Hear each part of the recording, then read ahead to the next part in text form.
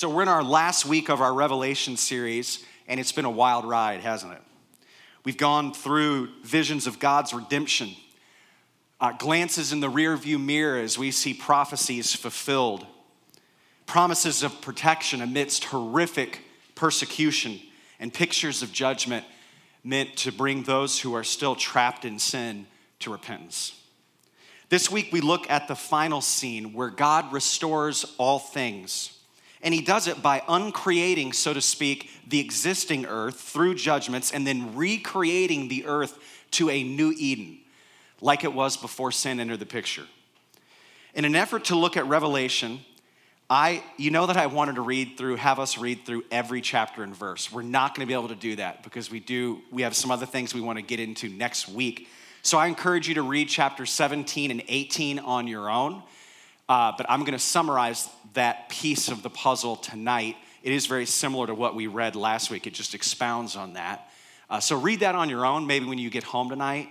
And again, tonight we'll focus on the rest of the letter. So chapter 17 through 18 in summary, we read about the fall of Babylon, which again is a symbol of worldly wickedness and sin throughout redemptive history. And during the writing of Revelation, certainly they would have had Rome in mind as their Babylon, but certainly that's also changed throughout history as we've seen oppressive governments and other entities that have come against Christians and tried to marginalize and oppress them. So the world and its desire here is fulfilled. They're able to get what they want, and when you detach yourself from God, you get what that deserves. And the natural fallout of that, just like gravity, life without God is death. Very clear cut. The only thing we get without God is death, because when the author of life removes his hand, sin gets his way, and it brings pain, suffering, and annihilation. So when this worldly system of life without God, symbolically called Babylon, finally and forever is destroyed, there'll be great rejoicing. There'll be great rejoicing when it's finally over. And we read about that in Revelation chapter 19. And we have a lot of reading tonight, and I didn't want Brandon to be mad at me, so I didn't put all of it on slides. There would have been like 400,000 slides. Or he puts it on slides for me. But yeah, it would have been a lot, and he would have been mad at me for our staff meeting tomorrow morning. So Revelation 19, go ahead and turn there in your Bible, last book of the Bible, or last icon on your Bible app or on your Bible wheel. Revelation 19. You're going to want to turn there. You'll get, it'll be hard to focus in because it's a long reading. 19, 1 through 21.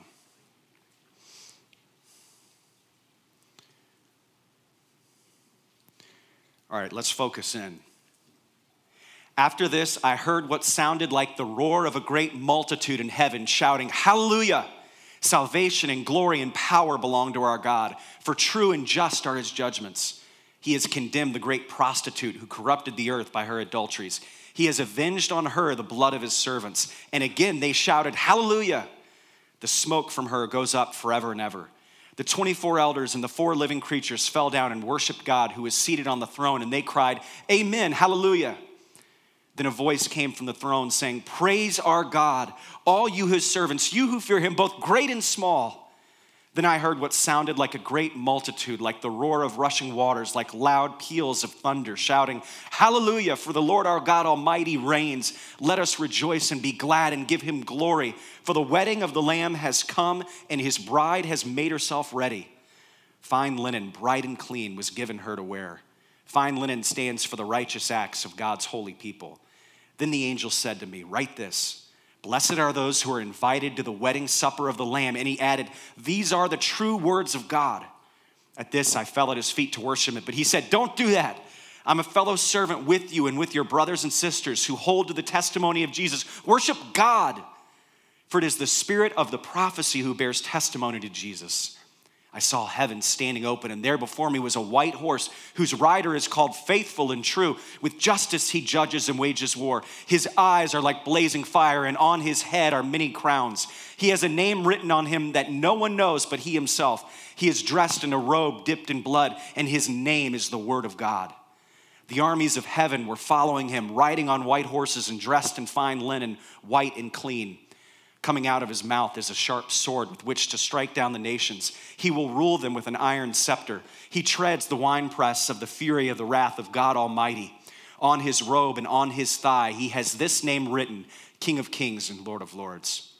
And I saw an angel standing in the sun who cried in a loud voice to all the birds flying in midair, "Come, gather together for the great supper of God, so that you may eat the flesh of kings, generals, and the mighty, of horses and their riders, and the flesh of all people, free and slave, great and small."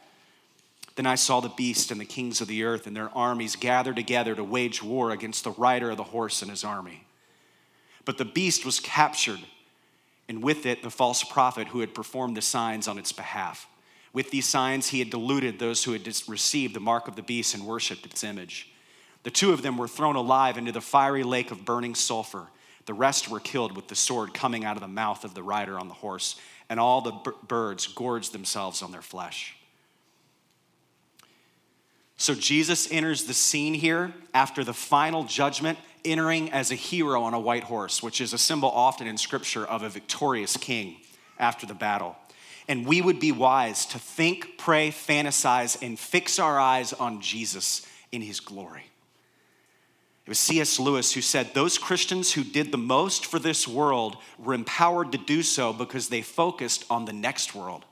So Revelation is not primarily a book of charts and maps so we can figure out exactly what's going to happen. You know what Revelation is primarily? A book of worship to help us make much of Jesus. I honestly think it's the most underutilized book in the entire New Testament. And I think it's the cure to many of the ailments in our society today that make our churches impotent and weak, because we think very little of the next world and very much of this one.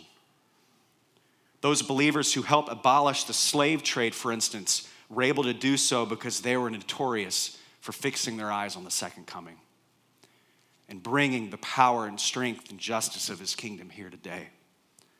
We live between two times, don't we? And it's always a struggle to make much of Jesus' return, the day of the Lord.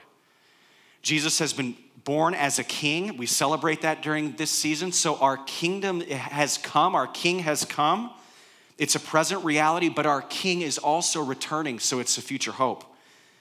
That means that our purpose, our primary aim as citizens of the kingdom of God is to experience the consummation of God's kingdom.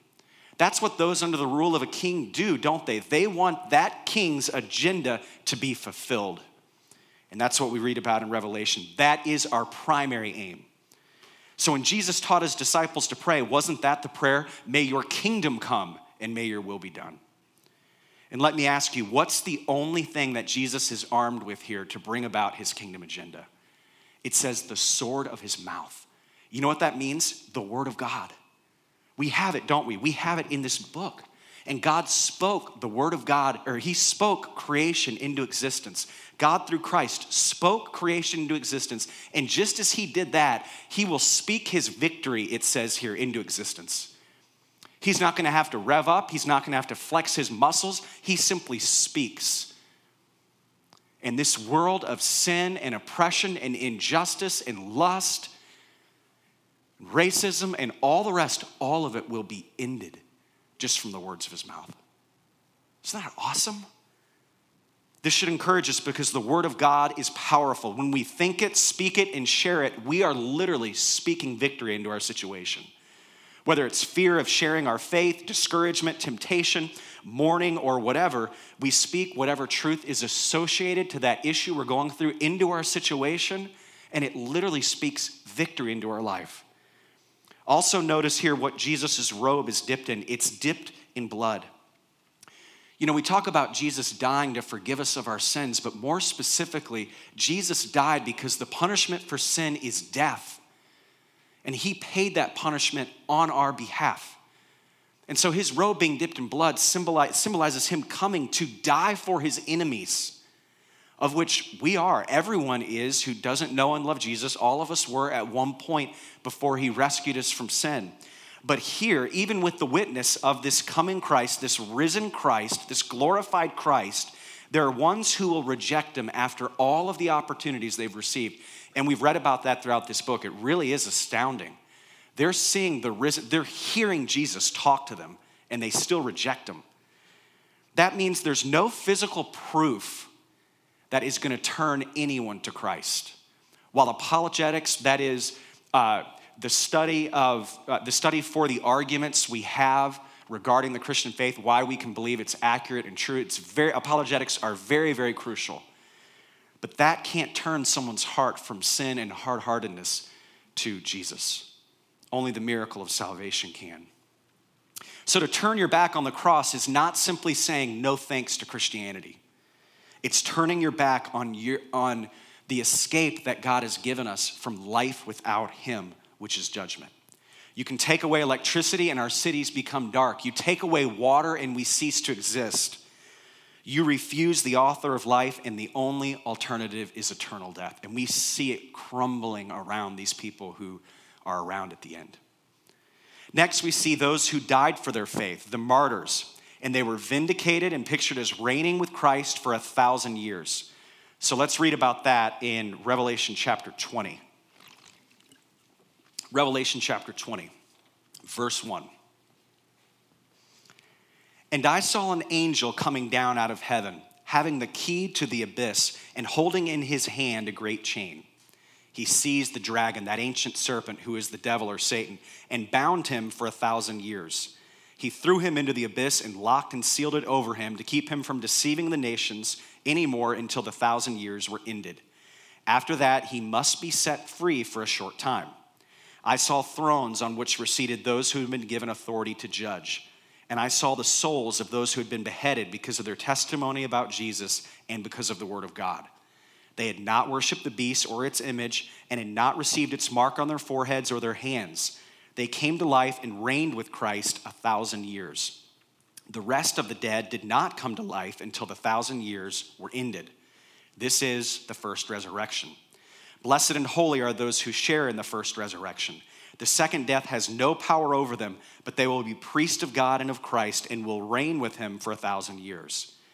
When the 1,000 years are over, Satan will be released from his prison and will go out to deceive the nations in the four corners of the earth, Gog and Magog, and to gather them for battle. In number, they are like the sand on the seashore. They marched across the breadth of the earth and surrounded the camp of God's people, the city he loves. But fire came down from heaven and devoured them. And the devil who deceived them was thrown into the lake of burning sulfur, where the beast and the false prophet had been thrown. They will be tormented day and night forever and ever. So there are three parts to this section we just read. The first is the binding of Satan in the first three verses. Then verses 4 through 6, the reign of God's holy people. And verses 7 through 10, the release of Satan for one final battle. So I don't want to get too deep into the details and the symbolism here. We don't have time, and honestly, I don't think I would even if we did. But there are four important truths here we need to observe. First, Satan's war is futile. Like we saw in chapter 19, it only takes one word to drop our foe to his knees, one word of God. And that shows us the power of God's word. I mean, we're reading about these legions of demonic forces here, and in Ephesians, we read that Satan is the prince of the air. In other words, he's got a lot of power to bring death and destruction and the oppression that sin brings. But the word of God defeats him. Isn't that awesome? That's why it's so tempting to delight in a million other things other than God's word, because it's effective. That's why we can always think of a million reasons, can't we, not to get in God's word. You know, I grab my phone to get into the word and a notification pops up, or I grab it and it's not working right and I'm too lazy to grab a paper Bible. And, you know, there are a million different reasons. It's never easy to jump in, is it? The next truth we find in this section is that God's people are vindicated and glorified. You know, none of us have experienced the suffering that these saints will one day experience in the future. They'll struggle feeling like evil's winning. They might wonder where God is or what he's doing about their pain. But they and we will reign with him, in every drop of blood and every tear from our eyes shed on the pathway to obedience will be reckoned with. God will bring justice to all. Number 3, God will have final and full victory. He's not indifferent to the suffering that will be brought here. He's patient now, but he'll one day come back and completely destroy sin and bring victory in life. And lastly here, we see the danger of human will. Number 4, even when sinful human beings experience the risen and reigning Christ, they'll still follow Satan when he's given even a small amount of freedom to act. Now keep in mind, the enemy's given authority. He doesn't take it. Satan's not in control at any point here. It always says, and we've gone over that many, many times, that he was given this many years, or he was given this ability to use a certain allotment of time and demonic forces to bring hell on earth. But God's in control. Because you see, for 1,000 years, Satan will be bound. That means he won't be able to interfere with God's kingdom agenda. And it'll be a time of peace. Now, this might be a literal 1,000 years, which means this time right now, called the church age, will end. And Jesus will come back. He will judge for a period of time. Then he will bring in a 1,000-year reign of peace, where Satan will be bound, according to this literal view of the millennium, this 1,000-year reign of Christ. He'll be bound, and it'll be perfect peace. But according to that view, there'll still be people on the earth, believe it or not, who don't know Jesus. And they are going to see the perfect testimony, and yet still, when all's said and done, turn their backs on him. Or it could be figurative. What I mean is and then after the 1,000-year reign of Christ, there'll be a period where Satan is released for a short period of time, and God will once again preach the gospel, so to speak, through judgment. And then we don't know how long that short time will be, but then Jesus will come and bring his forever kingdom, the new earth, tear away the old earth and bring the new earth. It also, though, might be figurative. And what I mean is some interpret the 1,000-year reign to be illustrative of the church age, which is the time between Jesus' ascension leading up to his return. Again, this is the period of history we're living in right now. So this isn't a literal 1,000 years. According to this view, Jesus will return and reign forever after this figurative millennial period that we're in right now.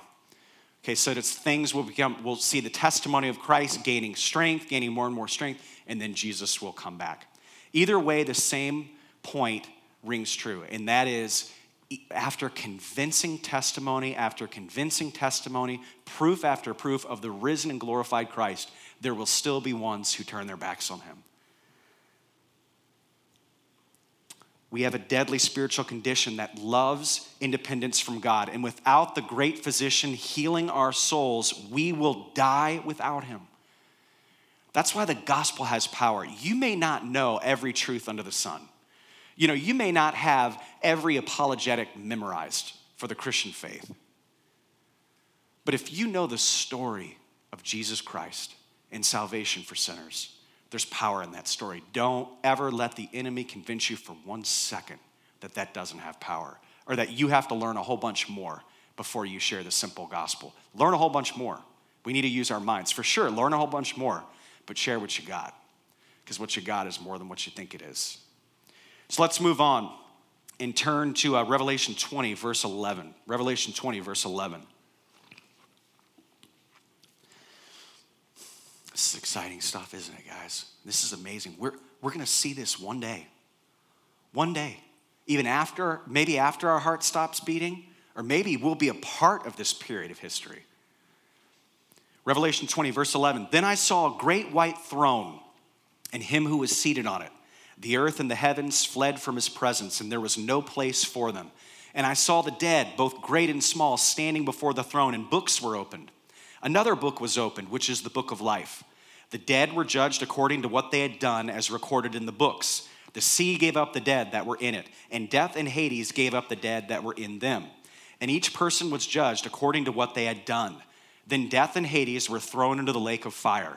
The lake of fire is the second death. Anyone whose name was not found written in the book of life was thrown into the lake of fire. So every person, Christ follower or not, is going to experience the first death, right? Every single person's heart's going to stop beating.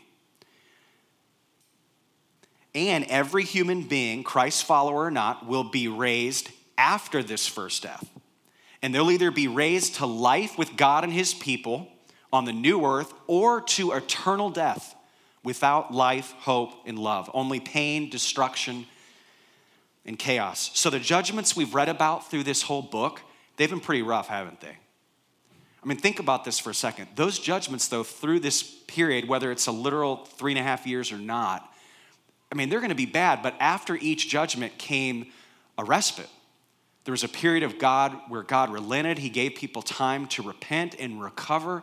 But in the end, this second death, those who die without Christ and experience the second death will experience these judgments for all of eternity. The message of Christ is that Jesus came to save sinners. We always get that right, but here's where we mess up: from wrath. To save sinners from wrath. Man, church, we got to get this right. It is all over the Bible, the wrath of God, that Jesus came to save us by taking God's wrath on himself. God took on God's wrath on himself on the cross. This is good news. Because Revelation is equal parts joy of being in God's presence forever, and then also fear and terror over what happens to those who don't know and love Jesus. And I want to spend the remainder of our time on Revelation 21 through 22.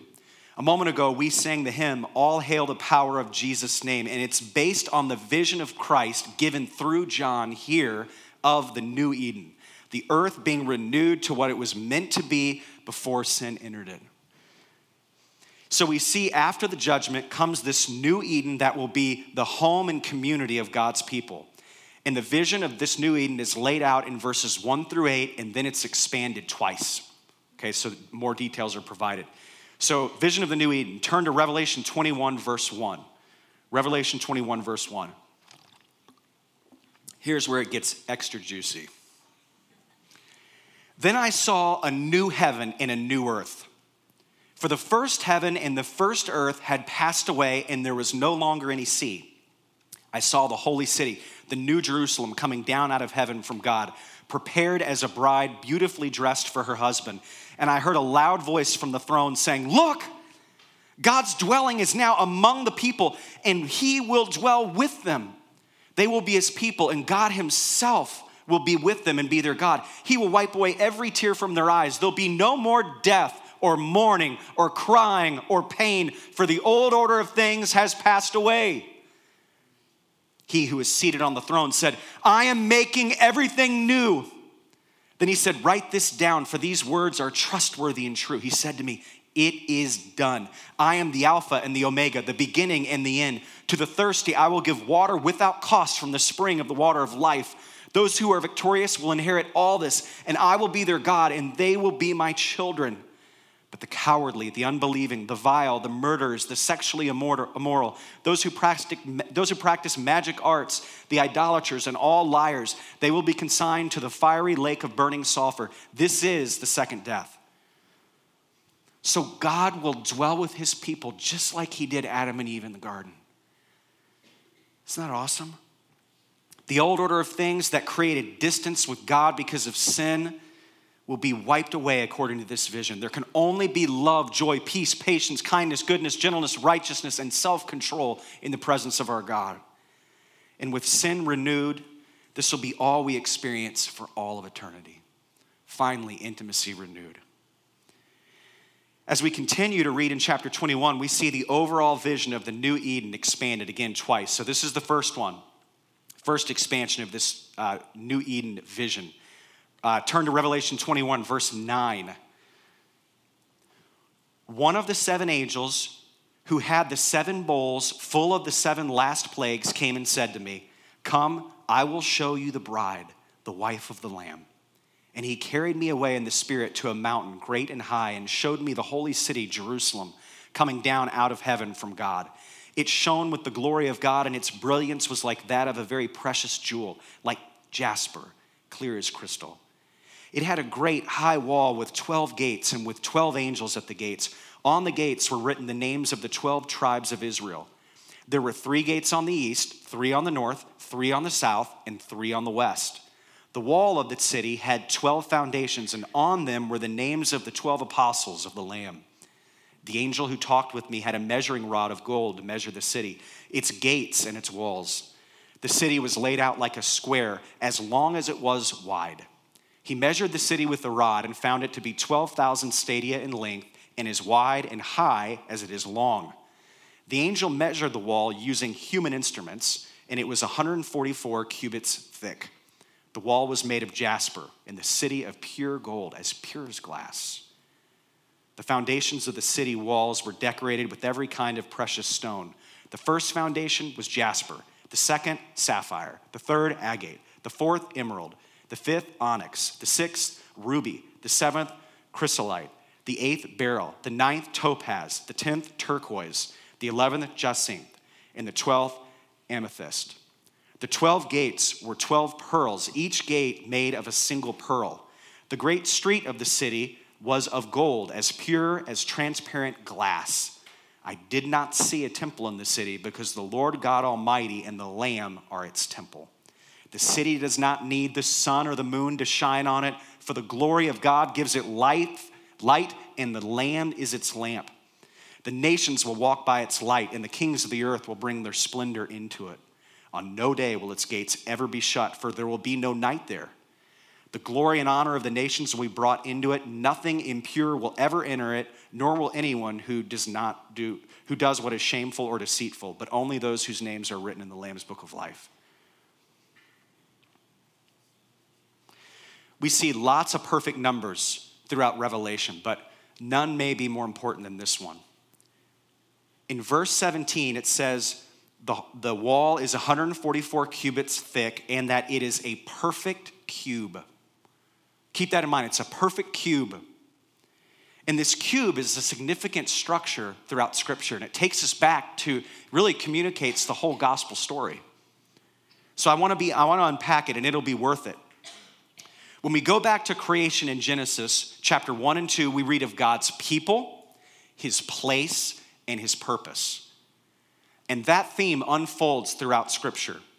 In the beginning, Adam and Eve had unhindered fellowship with God in a place, in Eden.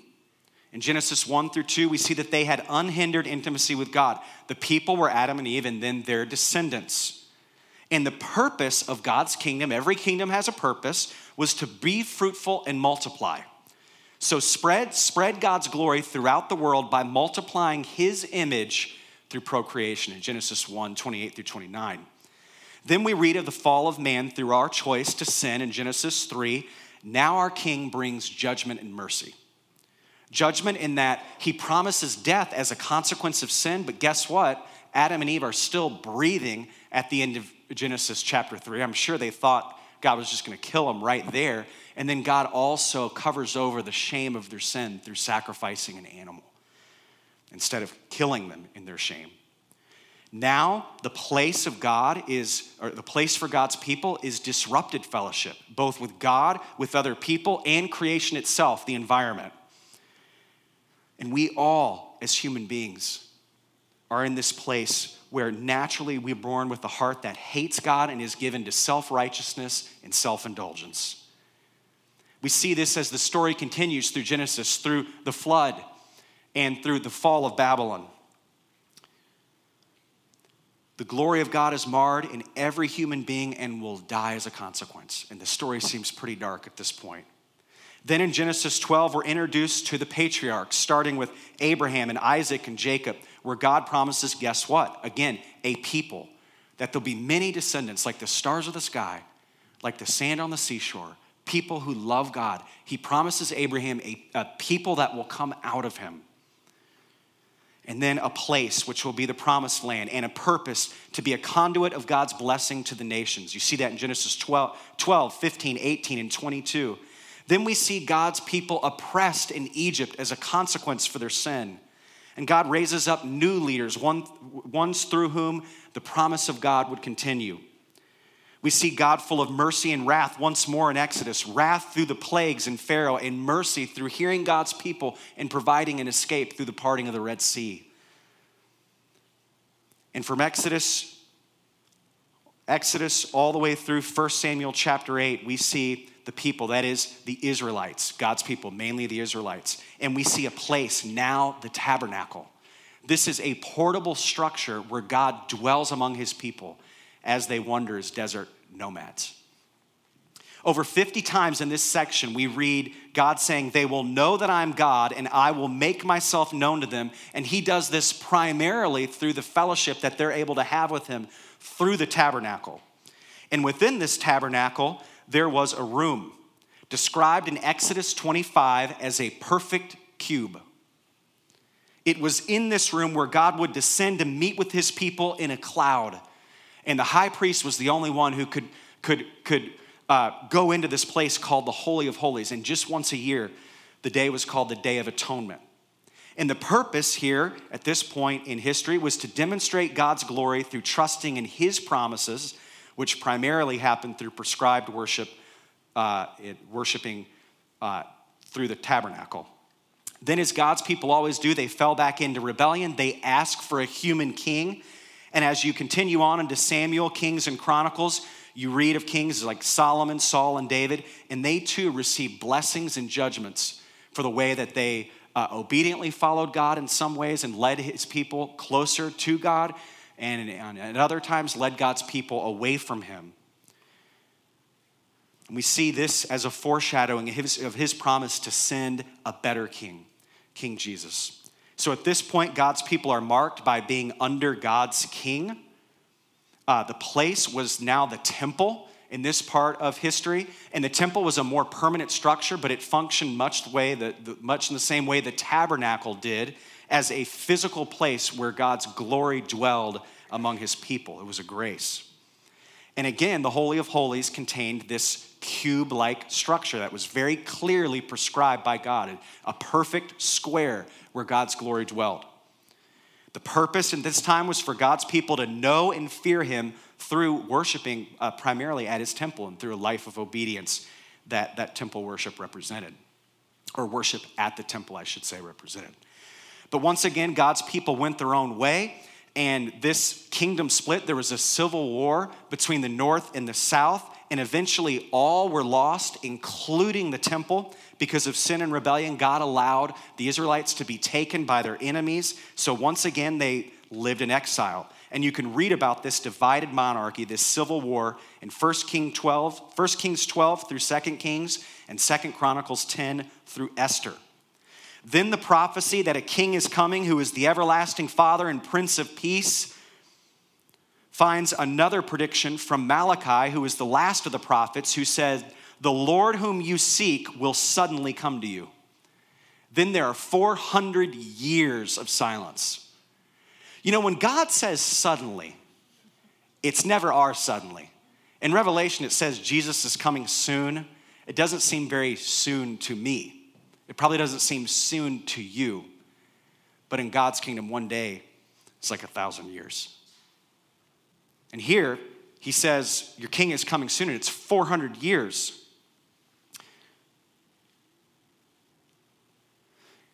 Then we read of this great king's ministry in the Gospels, Matthew through John. Here we find God's promises laid out where Jesus is the fulfillment of the judges, the prophets, the kings, and the priests. He is the greatest fulfillment and the final fulfillment of all those. So then during this period of Jesus' ministry, God's people were those who followed and believed in Jesus. The place where God's glory dwelt among his people was now in Jesus. Jesus, it says in John 1, dwelt among his people. Literally, that word means he tabernacled among his people.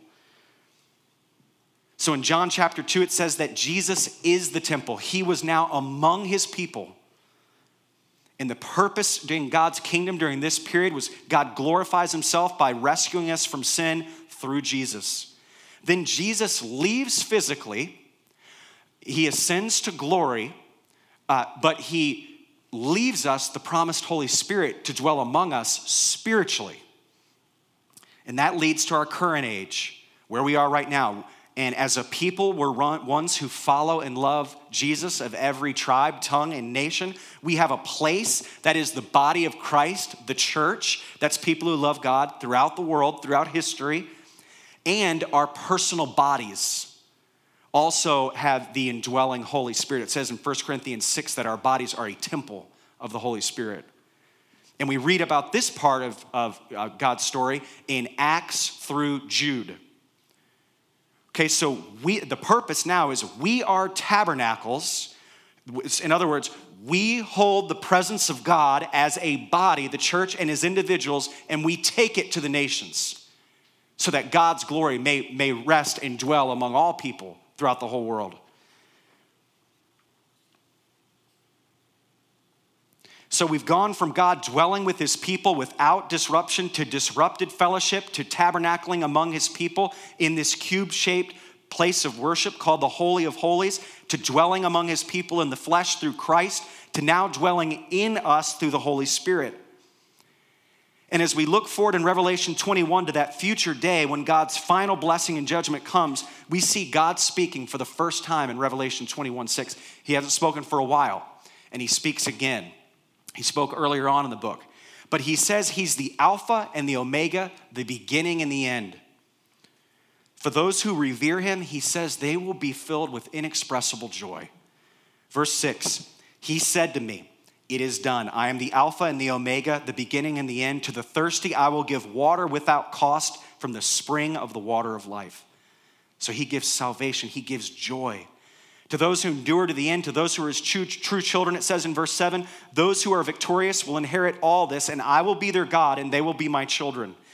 Let me be very clear, guys. There will be pretenders in the church during this period of history. And there have always been pretenders in the church. That is, who say they know and love Jesus, but they are not persevering. Jesus has always been far from their hearts. There's always been dust collected on their Bible. And they don't give a fig about God's coming kingdom or the lost. Now, we all have periods where we struggle with everything I just mentioned.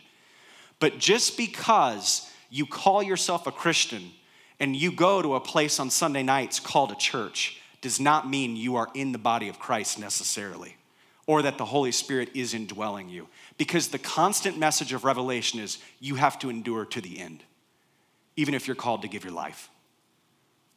We don't share that when we share the gospel, do we? But maybe we should. Maybe we should. Because it's certainly part of the message from beginning to end. But to those who remain hard-hearted, it says this in verse 8, "But the cowardly, the unbelieving, the vile, the murderers, the sexually immoral, those who practice magic arts, the idolaters, and all liars, they will be consigned to the fiery lake of burning sulfur. This is the second death."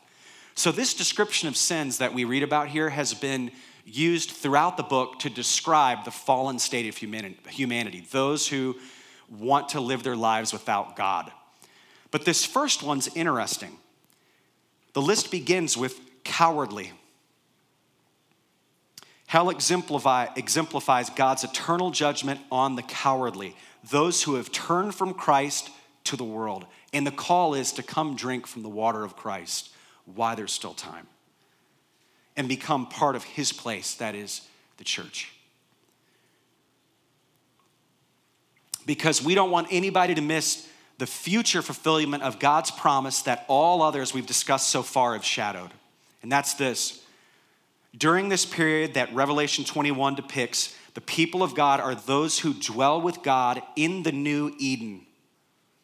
The place is the new earth, this new Eden. It says in verse 3, "And I heard a loud voice from the throne saying, 'Look, God's dwelling place is now among the people, and he will dwell with them. They will be his people, and God himself will be with them and be their God.'" And I wanted to read this verse once again. In verse 4, it says, "They will see his face, and his name will be on their foreheads." We're going to see his face.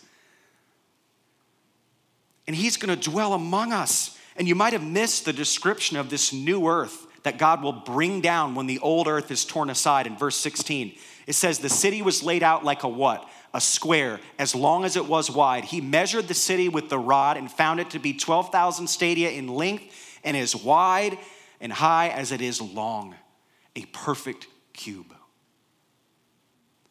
God's glory will be among us. There'll be no separation. And it says there'll be no need for a temple. There'll be no special place that only the elite go to worship God, the spiritually elite. But we'll all be priests in his kingdom and will reign with him forever. Isn't this awesome? Isn't this great news? Now, when we talk about this perfect place, don't think golf courses and mansions. Okay, I hate that. If you're ever talking about heaven with me, I don't want to hear about how there's going to be a skating ring with your name on it because you love to skate or something like that. It's not going to be like that. When John talks of mansions, when he writes that word mansions to describe what will be on the new earth, that word actually means, it doesn't mean mansions as much as it means dwelling place. And the more current translations, I think, get that right. So it's the dwelling place of God. And plus, you think something as temporal as a golf course or a skating ring or an arcade or whatever can hold a candle to the glory of God? That's all going to turn to dust. All that stuff's going to seem like garbage compared to the glory of God. Heaven is not about our luxuries and comfort. It's about the fact that the one that even the angels fall down on their faces. These angels that we see through Scripture are mistaken for God by man. Fall down on their face. We're going to be worshiping this God. We see this new place described as no more tears or pain, sorrow or sickness, and that's because death is being replaced by life. And the purpose as his people on the new earth, the new Eden, is just going to be to enjoy him forever. Man. And guess what? That's our purpose now too, isn't it? There's so much to celebrate here. Jesus came to bring a kingdom of joy. We read about just a few moments ago this great wedding feast we're going to have. Isn't it interesting that Jesus' first wedding was to turn water into wine at a wedding, a whole lot of wine. And it seems wasteful until you get to know Jesus and his word, that he is about bringing a kingdom of joy. And this final consummation of his kingdom will also be a great wedding.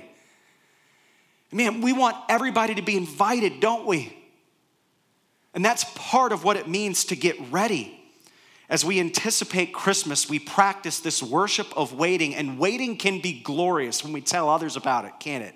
Just any of you who've had kids in your life and they have, advent calendars or whatever with little chocolates in it or Elf on the Shelf in the morning or, any of that stuff.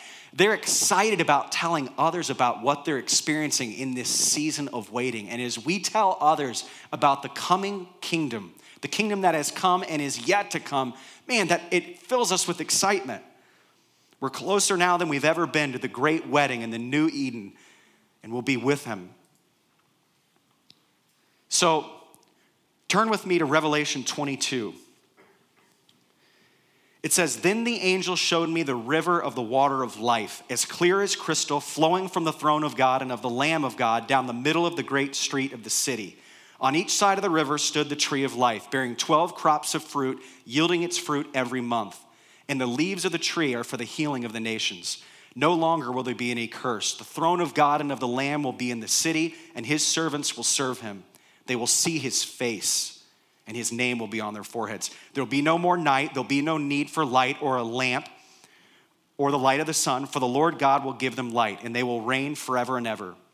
John and the angel said to me, 'These words are trustworthy and true. The Lord God who inspires the prophets sent his angel to show his servant the things that must soon take place. Look, I am coming soon. Blessed is the one who keeps the words of the prophecy written in this scroll.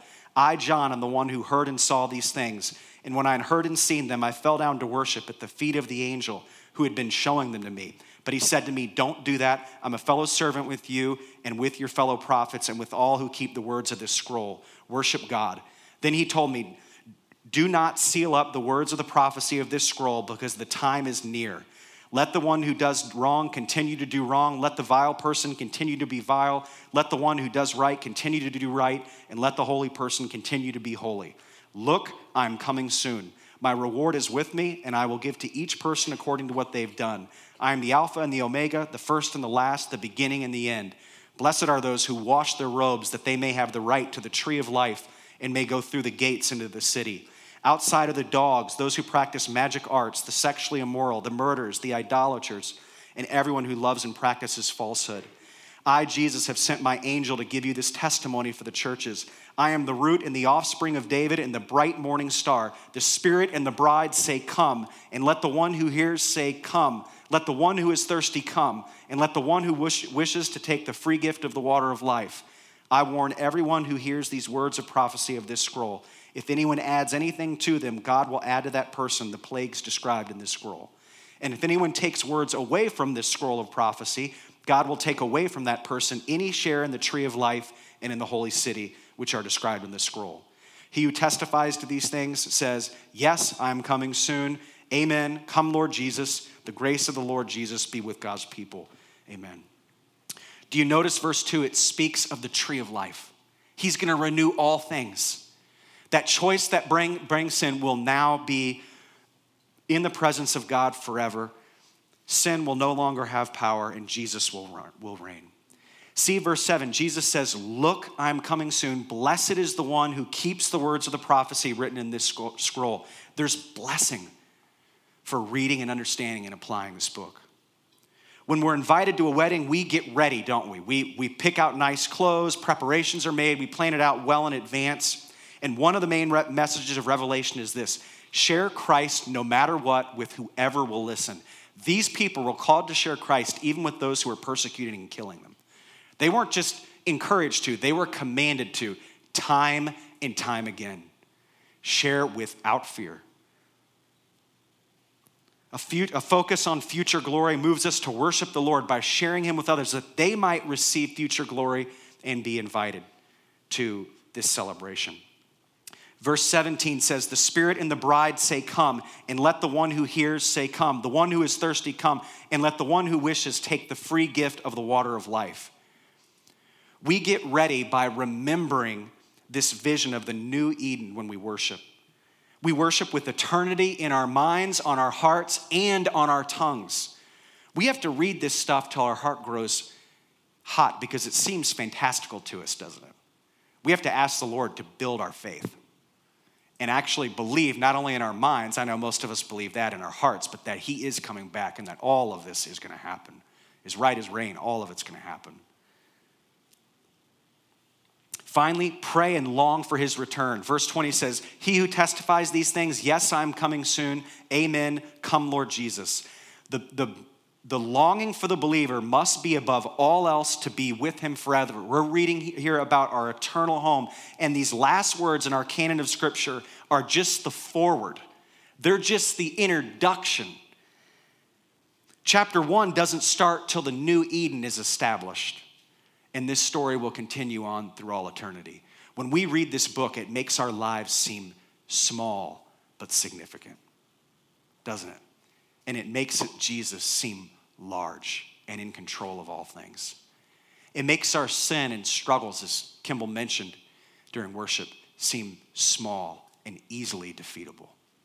When we make revelation part of our spiritual food, we make much of God and little of man. And we swim in the face of our culture that makes much of man and little of God. So this Christmas season, let's remember what that baby came back to do. In Jesus' name, amen.